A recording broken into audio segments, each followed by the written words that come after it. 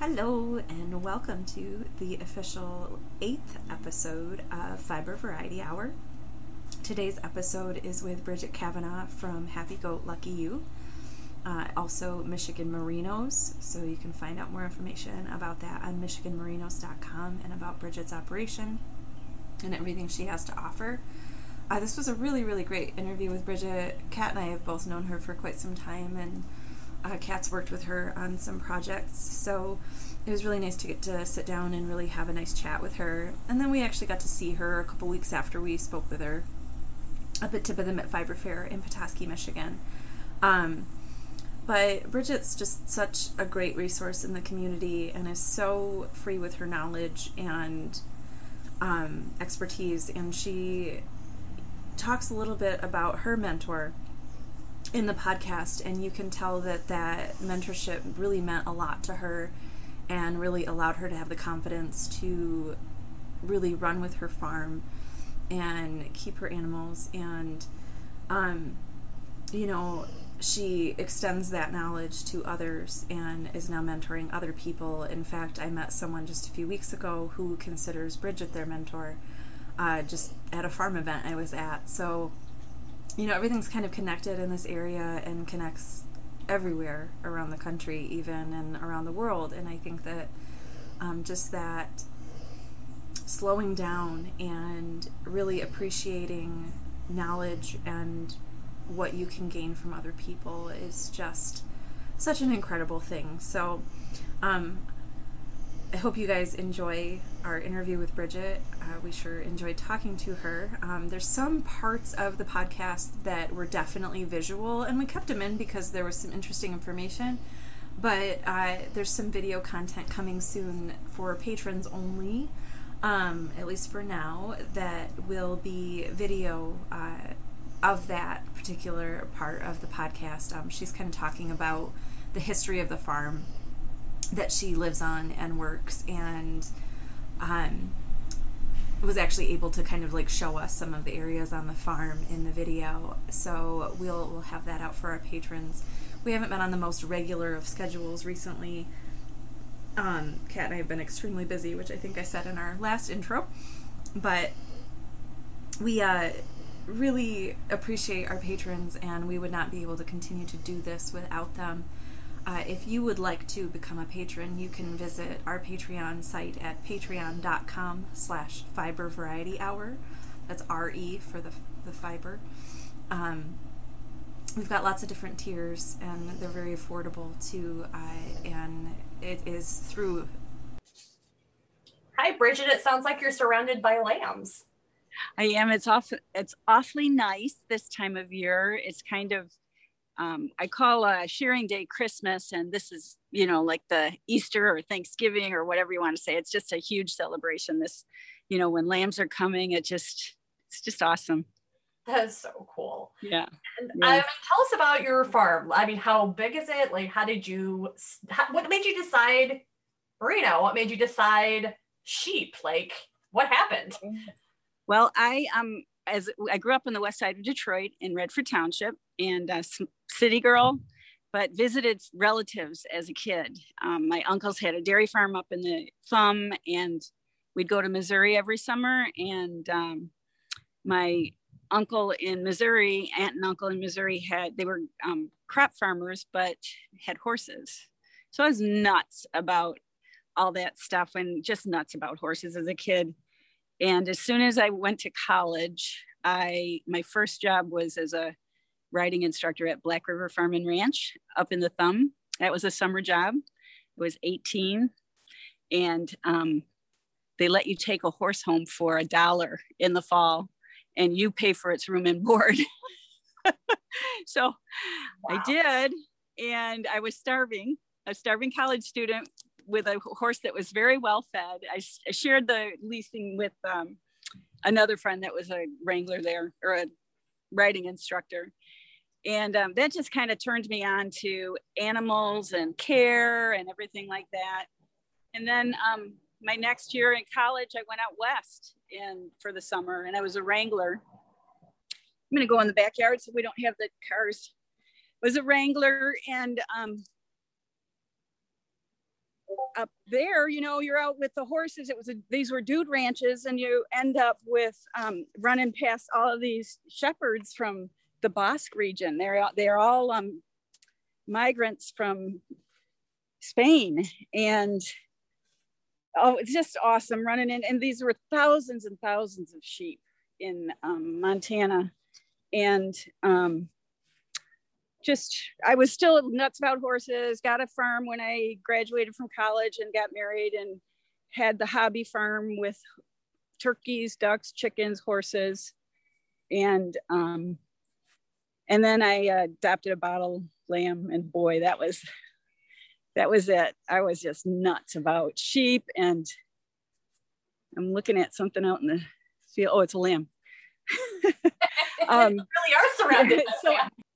So I was a wrangler out west, fell in love with animals and taking care of them. And you know what, growing up in Redford Township, you still have, my dad was really cool. We had a beautiful park at the end of the street where you could catch turtles and snakes and frogs and bring them home. My brother brought a crow home one year, and he brought a big giant snapping turtle another year. And we always had rabbits and anything you could have that was small scale.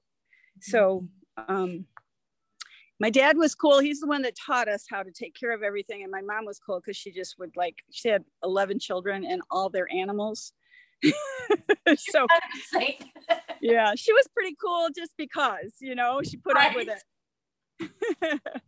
And so then the hobby farm, and with the kids and everything, and we bought this place. This is the old Dobie farm, and we're on Dobie Road, and they settled in the 1830s.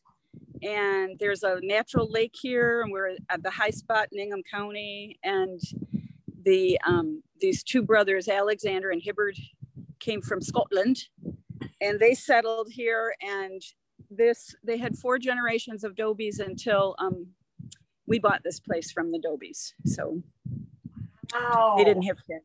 Yeah. So this farm has had livestock on it for almost 160 years. Somebody do the math. 1830s to what? We're only close to 200 years, because it's almost 200 years. Yeah. And this house behind me is the 4th one to be on this foundation. Really cool old foundation. But they do you want to hear the history of the Dobies? Yeah.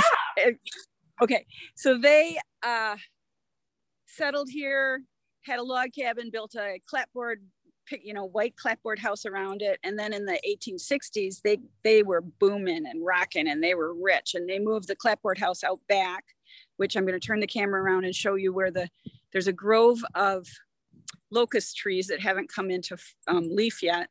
And this grove of locust trees is where the clapboard house was. Let's see, turn. So you can kind of see the grove of trees that don't have leaves on them yet. And so that was where the clapboard house was. And then they built this big giant brick Italianate, orange brick Italianate, those square houses that you see. And they lived, and the next generation lived in that, and it burned down in the 1908. Well, this house is 1917, so the clapboard or the brick house burned down like 2 years before that. So, wow. 1915. And yeah, so let's see. So that's how I got started with the farm. And then in 2015, I took early retirement from the state. I was the bovine tuberculosis eradication coordinator. That's not a mouthful at all. People hated me when I walked into the room. And I was supposed to be the diplomat that brought everybody to the table, which I did, but everybody had a different issue and a different desire, and nobody cared about the other person. And it's kind of like politics today. And I did it for 15 years, 2015. I did it for 15 years, and then I had enough. So I took early retirement. I bought 5 years from the state, because back then you could do that.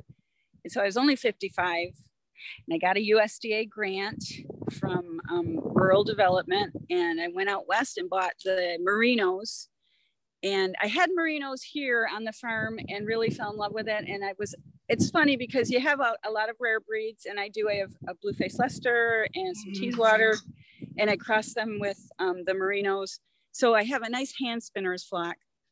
But I found, and I had Wensleydales, wonderful Wensleydales from Neil Kentner for many, many years. He was my mentor. And I just found that everybody likes to try the rare breeds, but they don't come back.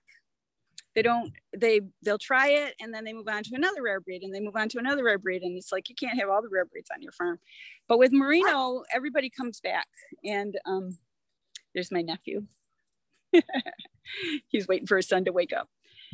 But with merino, everybody comes back, and then I do the starter flocks, and I'm selling flocks all over the country now. It's really awesome. Got a guy lined up from Missouri, and another lady from Frankenmuth is picking one up, and then Pennsylvania, they're coming out this summer to look.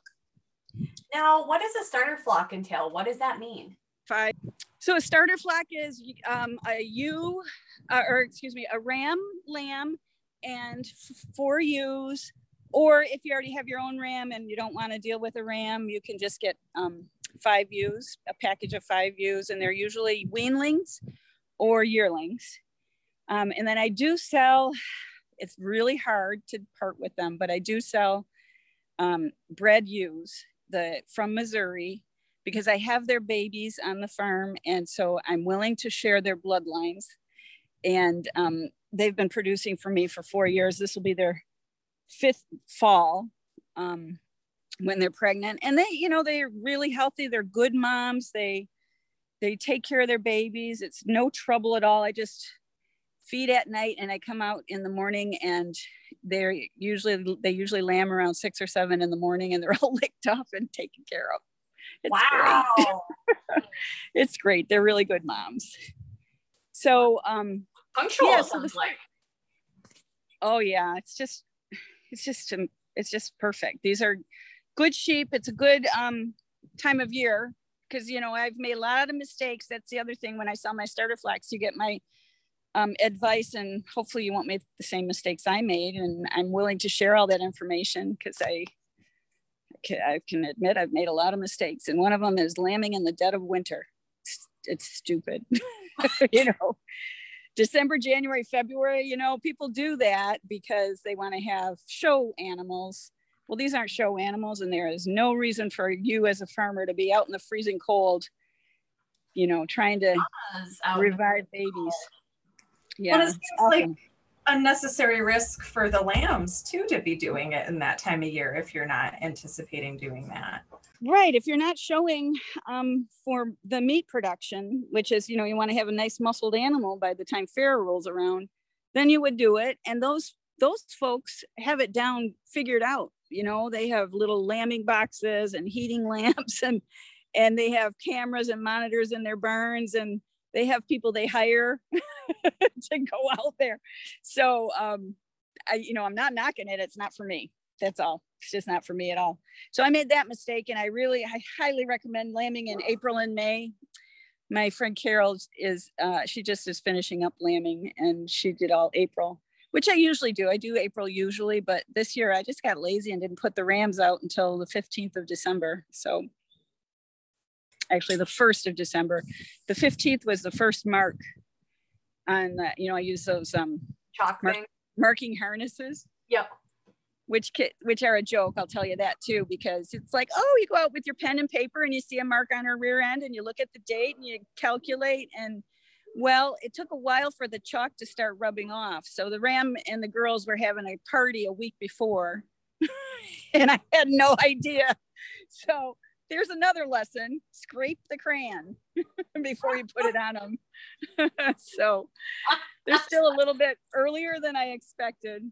So yeah, but it's fun. Oh, it's just awesome. And these babies are so awesome. And these mamas, they're giving me twins because they're good at it. And, usually it's one single, the first lamb that first year. And then after it's twins. One gal gave me triplets, and she started going into labor, and her sister laid down next to her and went into labor. And there were 4 lambs on the ground, and the sister had one, and number 55 had the other 3. Well, they just all got up and started, licking everybody off. So the sisters are taking care of 4 babies. I don't think they know who belongs to whom. Yeah, it's really sweet. But that's how you want it. This is Fluffy. He's our wool shop kitty.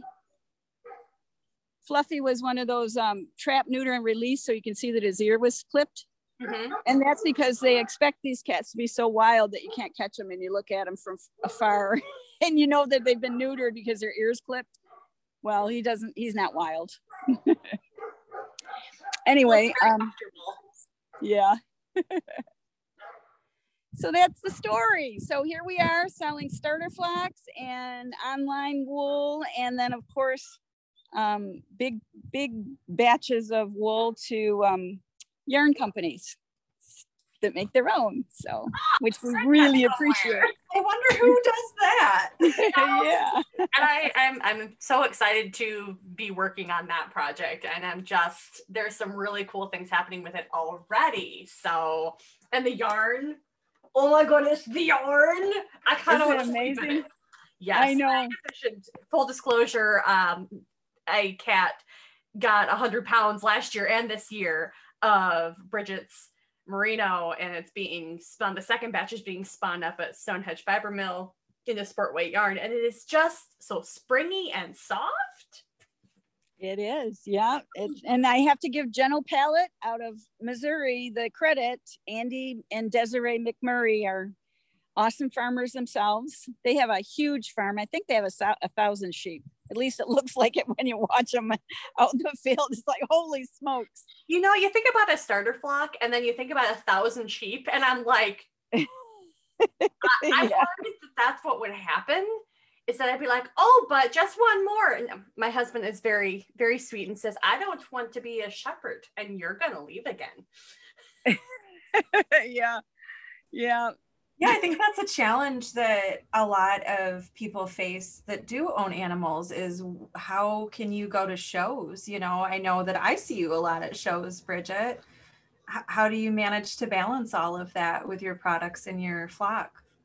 I have been really fortunate this is going into the 5th year, finding college students that want to work. And one gal, Mimi, was awesome. She did my website and my logo and everything like that. She stayed at the farm and lived at the farm for 2 years.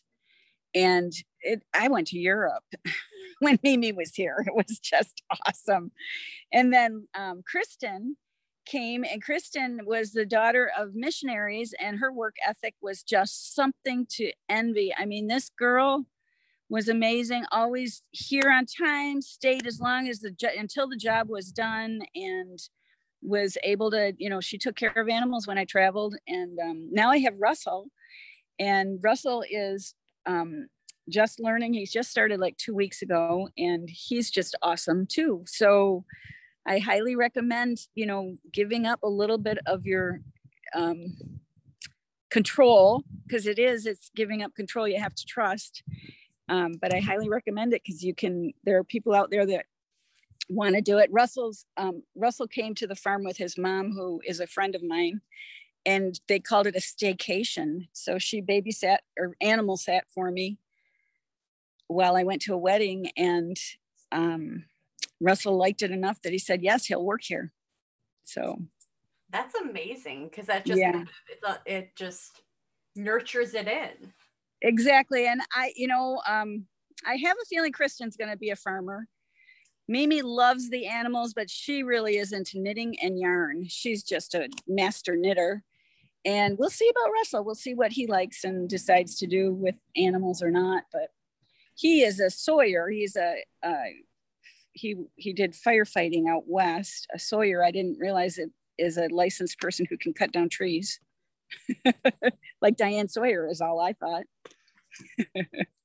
But anyway. That's such a rare opportunity, I think, for people, though. You talked earlier about helping the people that you sell a starter flock to with some advice, but you're actually providing that experience, that hands-on experience for these people that's also helping you in that. It's so true. And you know what? I don't know if it's just the sheep world, because, you know, I had horses and lots of friends with horses and everything, but in the sheep world, people mentor and they're glad to. They really share what they know and share their knowledge. And it's so important because you want people to be comfortable with what is going on. So, I mean, like Neil Kentner, that man, I really miss him. Sometimes I feel like he's on my shoulder. He's the person that would get up at 3 a.m. when you're crying because you have a dead lamb or you think it's dead, and he shows up and he gets a tube and he teaches you how to tube them and give them warm milk and revive this little lamb that is eventually named Neil. And so, you know, and you don't have to do that very often, but when I had to do it last year, might have been 2 years ago, I can't remember, but I had a lamb that was born in the middle of winter and it was not moving. And instead of just assuming that it was dead, I thought, I'm going to give it a try. And and that's the thing is Neil he was on my shoulder. He was coaching me and it's like, I did it. Yay. And this baby just eventually woke up, eventually became a living being. That is so wild. Yeah. Yeah. And it's just because he did that for me. I mean, I think about that. I can't believe I asked for help at 3 a.m, first of all. Like I can't believe that curve. Yeah, and he didn't blink. You know, he got in his car and drove. It's 10 minutes away. I was 10 minutes away, and just an amazing guy. So the sheep world misses him. We all do.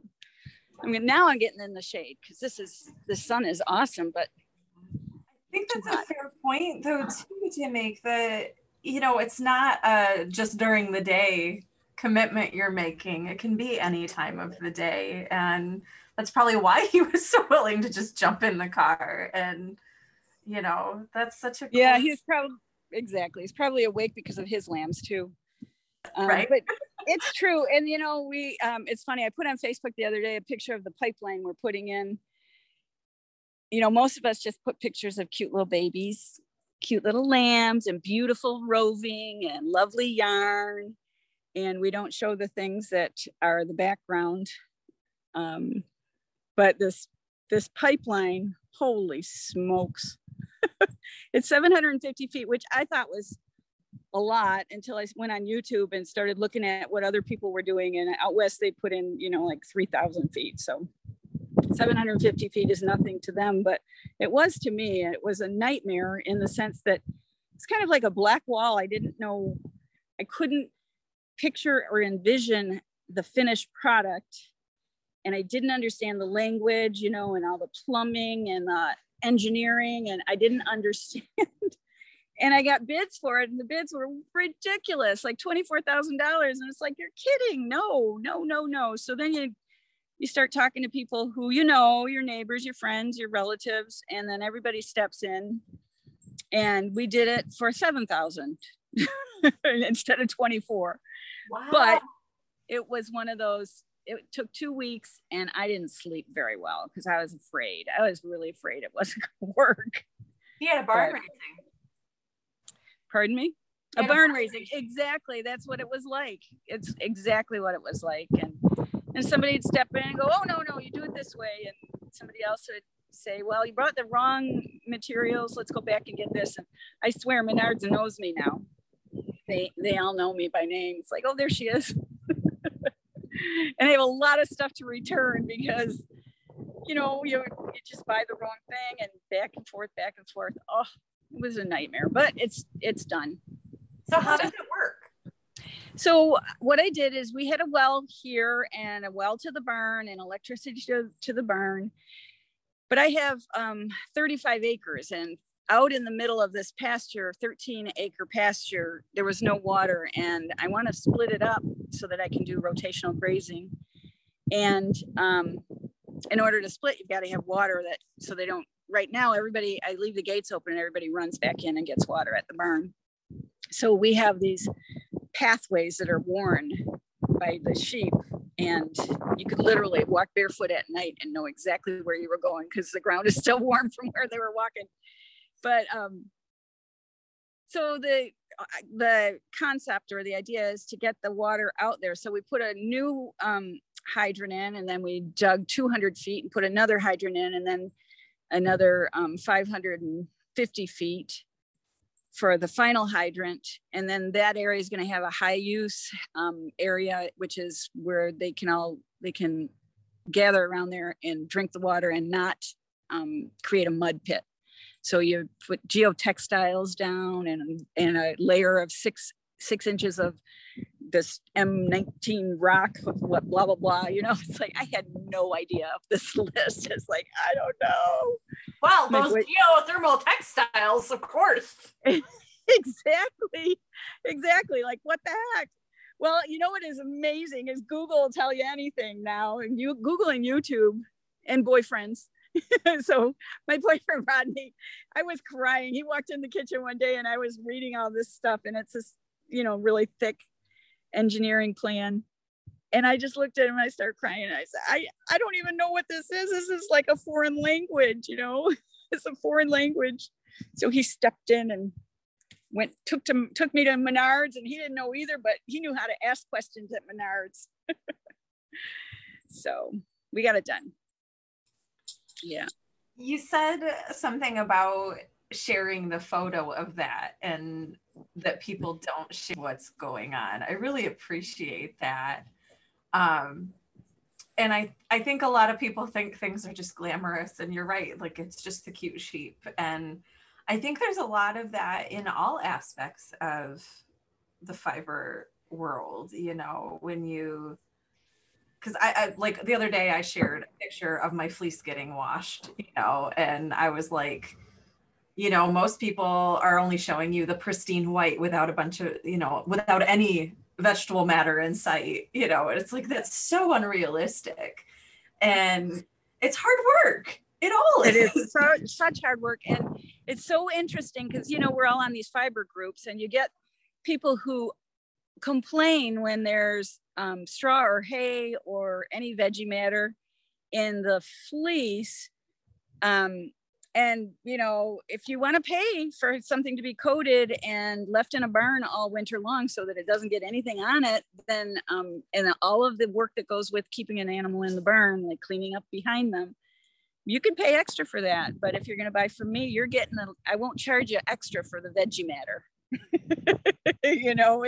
And that means my animals have been outside and they have been climbing up rose bushes and pulling down, that's the goats I'm describing right now, pulling down branches so that they can get to the very most tender and nibbly stuff. And they've been exploring, and when the animals explore, they pick up all kinds of stuff, and it's in their fleece. And we try, I'll lay out a fleece after it's been shorn, and I'll clear it, skirt it, but it's not going to be perfect. But that's what machines are for. That's what if you're doing everything by hand, you're going to be able to see it and pick it out. Well, these awesome mills know how to get it out real easily. So that's what those machines are for. Yeah. Well, and you get the lanolin out of the merino anyway, and it takes a lot of it with it because there's so much grease. Yes. Yeah. And what's amazing about that lanolin? They use lanolin in hand cream for healing. And, it feels good and blah, blah, blah. Well, let me tell you, when these merino are shorn in the spring, they're very wrinkly, and shearers have a difficult time anticipating the wrinkle. And so sometimes they get a gouge. And the first year that I saw this happen, I was so mad and so upset. And my darling shearer said, "Oh, relax, Bridget. They get over it in a day." And he was right. And it's because of the lanolin. So the lanolin literally has such healing properties that not only does the bleeding stop it within 20 minutes, the bleeding stops. It's like getting your hair cut and you nick your ear or something, the bleeding stops, but it's completely healed over, and it doesn't even scab because of the lanolin. I believe it's why it's not scabbing, but it just heals, totally heals. It's just beautiful. It's a really wonderful miracle component. It's really amazing. That's so cool. I didn't know. I mean, I knew that it had a lot of lanolin in that they produced a lot of lanolin, but that makes so much sense because it would really seal it over and keep it from getting infected too. So It's really self-managing any kind of rosebush incidents or clipper incidents. Exactly. And you know, it's funny because of course it's a water repellent as well. So these sheep are, you know, they're carrying their house on their back, and my animals, I have 50 ewes, and they have access to the barn in the winter, free access, come and go. 75% of them choose not to come into the barn at all. They just hang out in the, you know, snow, and you can literally go out with a flashlight. If you know, I have guardian dogs. If they're barking and making a fuss, I'll go out and see what's going on. And in the snow, you could literally just have humps of white snow. You know, they're underneath the snow, and then you can walk through them with a flashlight, and they feel you or see you walking by, and they'll just crack a little bit. So there's a little crack of snow, and it's like a little igloo. So they're fine, absolutely fine. But they that, you know, lanolin is also a repellent, a water repellent. So they're not warm and dry. They do get wet though. I mean, if you're out there in the rain and they brush up against you, you're getting soaked. You know, their pants are going to soak you. So I don't know. There's something about, let's see, what is the thing that wool can absorb? Isn't it like twice its weight or something? Yeah, like twice its weight, and still the animal stays dry, or you as the wearer of the sweater. Speaking of which, do you like my sweater? It's hand spun and hand knit. It's so pretty. It's from Edie Bowles. Of course, you know how farmers, I grow all of my own wool, and then I have to buy everybody else's. So this was Edie's beautiful Spartan colors of, and she's got a Romney mohair mix. Yeah, I love her blends. I use them with my students all the time. Yeah, it's just beautiful. That's Spinning Moon Farm, if anybody wants to look up Edie Bowles. Anyway, yeah, so you can be wearing your sweater, and it can be soaking wet and heavy as all get out, but you take it off and you're dry underneath. Pretty darn amazing. What kind of guardian dogs do you have? These are two, they're sibling, well, let's see, they're out of the same parents, different litters. So I think that would make them siblings or cousins, I'm not sure. But anyway, Anatolian Shepherd and Great Pyrenees Cross, and then the papa is a Caracachan bear dog. And I got them because we have coyotes that come on the farm and are very bold. We also have fox, but I don't think the foxes they're not that bold, but the coyotes are. And I got them for protection, but it turns out that they have a tendency, Great Pyrenees especially, to decide that their territory is 10 square miles. So I don't have a fence that'll keep them in. I keep them in a kennel, a big kennel, but it's got, you know, like 8-foot fencing. And then the sheep just all bed down around them, outside of them. And I've never had trouble with coyotes. They come in and just bed down around the dogs. But if I let the dogs in the sheep pasture, they're gone. And my neighbors don't appreciate it. They're big. These are the big dogs. So we worked it out. It works out just fine. And they get to wander through the pasture on a leash with me, so they can leave their markings, but not take off, because they fly. That is wild. Yeah. I haven't seen that kind of a cross before. I have seen some guardian dogs. There was a Turkish cattle dog that lives across the street, and just the bark is a very distinct thing, but also just seeing them with the animals, it's kind of wild because it's like they're bigger than a lot of the animals. Yes. And these two, even though they're same breeding, they look very different. One looks more like a Samoyed, you know, big white dog. Mm-hmm. And the other is more of a Great Pyrenees look, you know, and the difference is about 40 pounds in size. So actually Ruffian is her name. I think Caracachan bear dog is probably what she looks like more than Samoyed, but most people know what a samoyed looks like. So that's what I say. So yeah. So let's see, what else is there to tell you about the farm? What about the goats? Oh, the goats. They're so naughty. I used to have a zillion goats, and I finally got to the point where I had to find a home for them because they were escape artists. And you know how we talked about you like to travel. Well, you can't travel when you have goats, a lot of them, because they always leave the premises.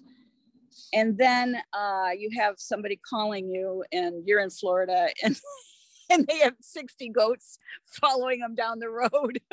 So yeah, it doesn't work. So anyway, I have 4, and they're kind of the mascot of the farm now instead of being the main production. And that works out great because then I just do a dab of mohair in my product. So I have a lot of roving from my spinner's flock that is the mixture of the blue-faced Leicester and the Teeswater and then mohair. And once in a while, I'll throw in some merino roving. I'll have merino roving. Like I have some top. Is that top behind you, by the way? It looks like it. Yeah. It's actually cotton. Oh, it's a cotton. I was saying it earlier. Yeah, it's some cotton slifer. But beautiful. Yeah, it looks like green cotton is really nice. Yeah. But, so and cotton, we all want cotton for the summer anyway. Yeah, I was actually going to ask you about that because I have a blend from you that is some of your wool and some cotton, I think, from a relative. Yes, you still have it? Go. I have a little bit of it. Okay. Yes, she sent me 165 pounds of cotton. So in Missouri, they do huge, giant, bales for the cotton. And this is, it's called Upland, I guess Upland cotton. I want to say Upland game cotton, but that's game birds, Upland game birds. Anyway, it's not the long fiber Egyptian cotton. It's a short fiber that is used for blue jean material. And my relatives that I was growing up and visiting all the time, that firm was growing cotton at that time. I don't know I think they rotate like everybody does. But anyway, the bales were 600-pound bales, gigantic. And at the end of the run, he just had 165 left. And so my Aunt Barbara said, "Hey, can I have that?" And he said, "Yes." And so she had it in her driveway. And if you can picture the size of a Volkswagen, it's like half of a Volkswagen. It was a huge, giant bale. And you'd think 165, okay, that's a person. But it was packaged, really, it was huge. And then it cost quite a bit to have it shipped to me. It cost like $300 and something to have it shipped. So it wasn't free, but it was still worth it because it was really beautiful. And so I had a lot of roving made up with it, and that sells all the time. I still have a little cotton. I might do that again this year. But a whole bunch of roving. And then Zeilinger's Dodie, before she retired, that doll was willing to mess with the cotton, and it created, they said they didn't ever want to do it again.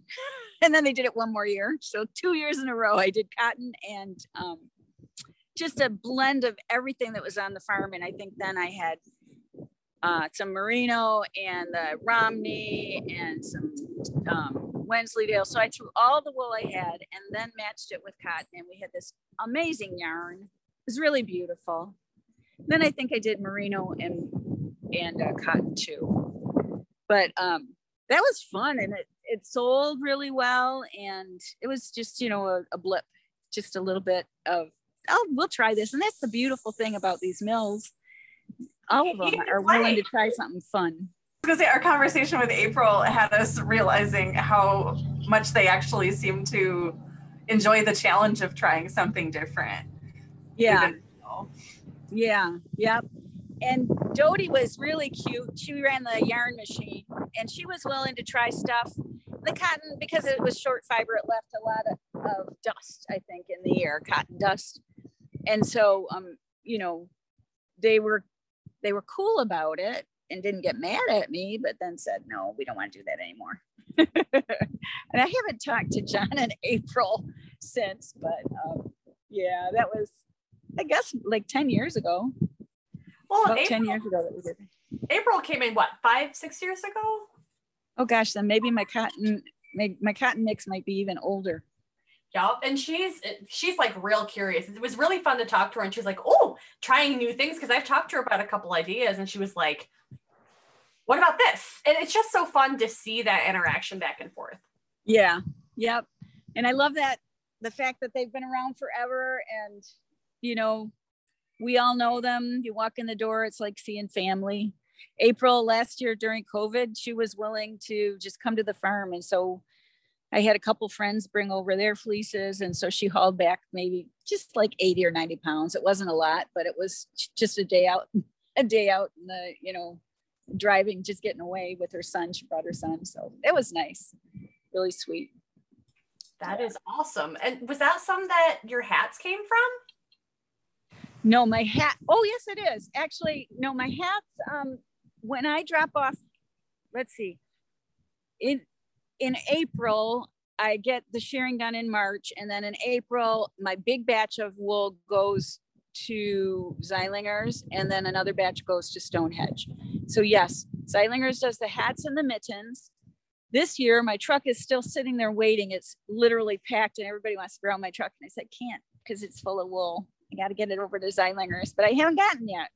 So what is it, May? I'm a month behind. So I probably won't even get my hats by Christmas time. But that's okay. Excuse to not lend out your truck, though. It's so true. So are you planning on doing any shows this year, or have you kind of taken this year off just because of the pandemic? No, thank you for asking. I am going to. I'm vaccinated and ready to roll. We just did a family gathering, a wedding, and that was so wonderful, just being around people again. You can't imagine. I mean, we all can imagine how it's been, because we know how it's been. So yeah, I'm doing Tip of the Mitt in June. Yay, so are we. Yay, good. We'll see you there. I hope we're next to each other like we have been.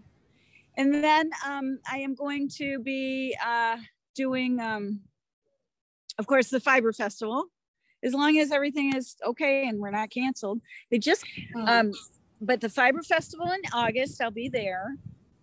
And I'm hoping, I always do the Detroit Eastern Market, and I do the Meridian Township Wednesday Market here in town, which is kind of nice. And this is all starting in September, October. And then we gear up, and I don't know if the train is going to be running this year, but 2 years ago, it was awesome. I did the, I want to call it the snow train, but it's the Polar Express movie. And this is called the North Pole Express is the name of the train, but it goes from Owasso, Michigan to Ashley, this cute little town of Ashley. I'm going to go to the front. I've got to plug us in because my power's low. This cute little town of Ashley is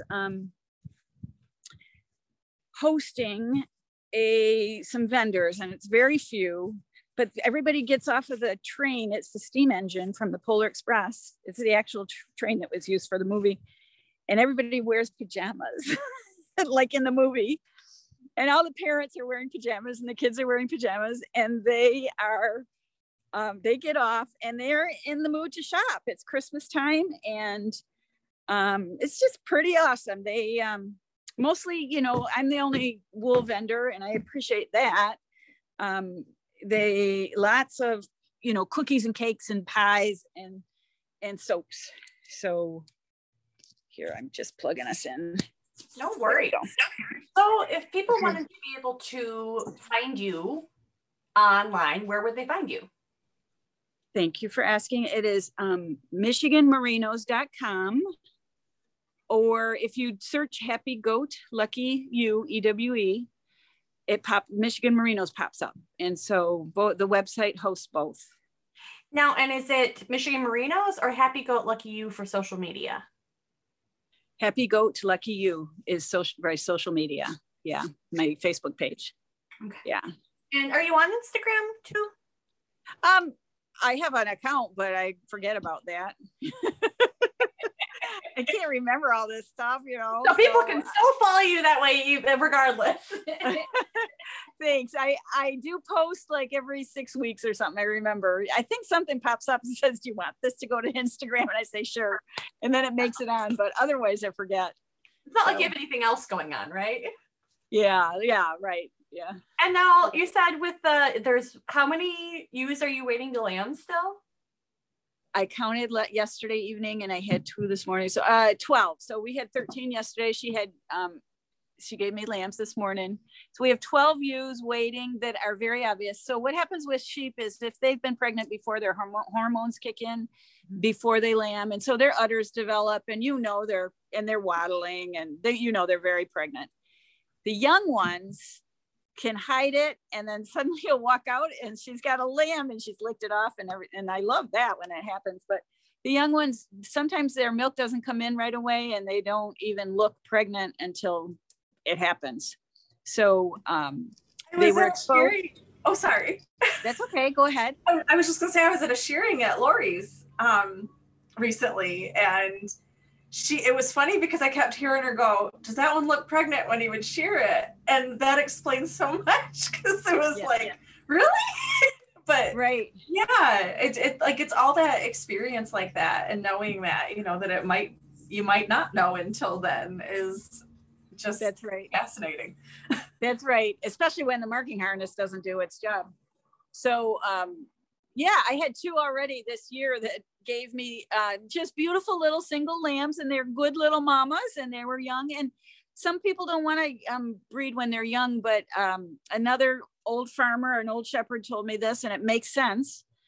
As they mature, the cervix becomes more solidified, and it's harder to push through. So if you start young, and this is a year and a half, they're a year and a half. If they're young and they have that first baby, it's more pliable. So it's, and that's a shepherd's theory. I've never said that to a veterinarian or a person who's a researcher that studies it or knows, but it does make sense to me, especially since these young ones are able to do pretty well. Well, we'll just say that this statement was not evaluated by the whatever veterinary. Yes, yeah. I could be BSing you right now, but it was someone else who fed me that BS, and it made sense. So, but it does, these cute little, well, so yeah, they're doing well, and it's not cruel, and they're good young mamas. I'll get your nails out of me. So, so I have 12 for sure that are big and waddly, and maybe 3 that decided to have some, hanky panky and say hello to the studs and will surprise me. We'll see. I'm not, if it happens, it happens. It wasn't intended. So yeah. So we have 3 studs, we have 50 ewes and 4 goats, and the starter packages, everything, so when lambs are born, I always look at I keep good records. I keep track of my bloodlines and my mom's, and it's like this package deal that the gentleman from Missouri would like an older ewe with a lamb by her side. And if I can part with her because I've got her bloodlines on the farm, I'll do that. Sorry about the noise. No, it's fine. This is real life. And that's what we talk about that's the way it is. So I guess I'm curious, is there anything else that you have in the works that you want people to know about? Just, that's coming up. Thank you. What I'm working at, and it's starting to work pretty well, is the starter flocks. People who buy sheep from me are welcome to join into the wool pool. And what we're doing is pooling our wool. So the more wool you have, the better your prices are, or the lower your prices are for processing. So you can actually make a little money. It's not like you're getting rich, but you can make a little money. And so my starter flocks, the first year of the lambs, their wool is not long enough to be qualified for the wool pool. But that's okay, because it's perfect for inside of dryer balls. And that's the thing, is that dryer balls will keep a farm in, you can buy your hay by selling dryer balls. And, lamb's wool is just ideal for that. And then the year after you make sure that you're keeping your sheep out of burdock and out of too much junk, and it can be pooled, and we're making the hats. So yeah. That's so cool. And it's that whole passing on the knowledge and passing on the skill all over again. Exactly. It comes full circle, 100%. Right. And so instead of having 100 pounds made into hats, eventually with the wool pool and the number of farms that are producing merino, we can have 400 pounds made into hats. We can have 1,000 pounds made into hats. And then ideally, wouldn't it be great to see these hats on the slopes of all of the mountains, everybody's skiing in US grown wool hats? Wouldn't that be awesome? So that's our goal. That's a great goal. That's a really cool thing. Thanks. And is the wool pool, is that something that you have that's part of your website, or is it something that's just you and this crew? It's me, and I don't even have it on the website. It's when people discuss their starter flax with me, I offer it. And so where can they find, are the hats on your website, or other places they can find those? Yeah, the hats are on my website, and it's kind of, the website is designed to, you have to kind of search for what you want, and it's really frustrating. I'm going to have Mimi help me redesign that part of it, because it's like, what color do you want? What style do you want? What this do you want? What that do you want? And then you get what you want. It says, sorry, we're sold out. So we gotta figure out a different way to do it, because people are mad about it. Oh no. And there's there's such cute hats too. Like I really, thank you. I really want to get a couple for myself. So now I know to not feel discouraged if it tells me that they're not in. Right. I just, whenever I have a chance to talk to somebody, I say, just call me. I'll go in the wool shop and we'll text back and forth the pictures and the colors. That's much easier than dealing with my website. So I really do have to fix my website. But in the meantime, the sales are pretty good. And I have maybe 30 or 40 left that will get me into the fall. And I've got to get my wool design linger so I can get my next batch. Yeah, how many do you usually get from a batch? If I do 50 pounds, I can get about 150 hats. Wow, so you're really down to the bare bones until this fall. Yes. I mean, that's great. But if I run out though, I don't know what it is the starter flock part of the firm and the business is doing so well that I kind of shrug. If I run out of stuff to sell, then I just don't have to go to the market. I've got this kind of laissez-faire attitude. We'll stay home with the lambs. That's right. Stay home and play. Yeah. So here's a question that I found interesting as we've been talking to people, because most people have said that, and I know that you have limited time today, so this is the last thing I'm going to ask you, but a lot of people have said that because of the pandemic, that they have been able to slow down and try something new. Is there anything like that you've been able to do? It's okay if the answer is no. We should have asked this ahead of time too. Well, no, it's interesting you say that, because of the pandemic is because other people have made some life decisions. I'm benefiting. My starter flocks were usually 2 a year, and I only want to sell 5 a year. And I'm already 3 sold ahead of time before they're even born. So last year was great. I had 5 flocks sold right away. People have been making decisions. Let's put it, they've been sitting on a decision and doing their research and thinking about it it takes a while. But last year, everybody just, boom, it's like, we're going to do this. So it's really been other people having more time that has allowed you to be more successful with this program. Huh? Exactly. And the homesteading is, everybody's had their gardens last year, and people want to do things that are self-sufficient. And so that's really benefited our business really well. So, and the desire to buy locally, and to keep it here in this country. So it's finally caught on. Seems like there's finally a lot more understanding of supply chain than there has been in a long time. Yeah. This is so true. Very, very true. Yeah. And the delay. I mean, I have a young couple. I don't know if they're married or if they're partners, business partners. They introduced as partners, but they are they're getting into making sweaters.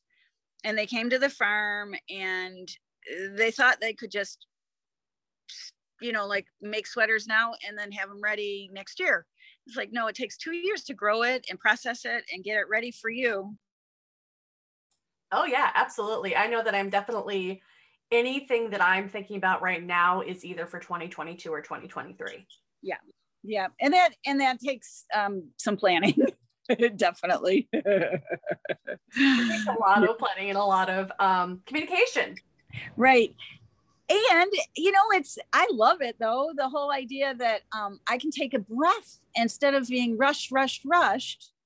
I can say, this is going to be for 2022. Yep. So. All right. Thank you for asking. I think I'm all talked out. Well, thank you so much for your time today, Bridget. You're welcome. Appreciated it and you love bet. About everything. So thanks. And I can send you more pictures or videos if you need them. We love it. Yes. All the content that we can put out there. Okay. All right. Thanks so much, ladies. Thanks for the opportunity. Yeah. Okay. Bye.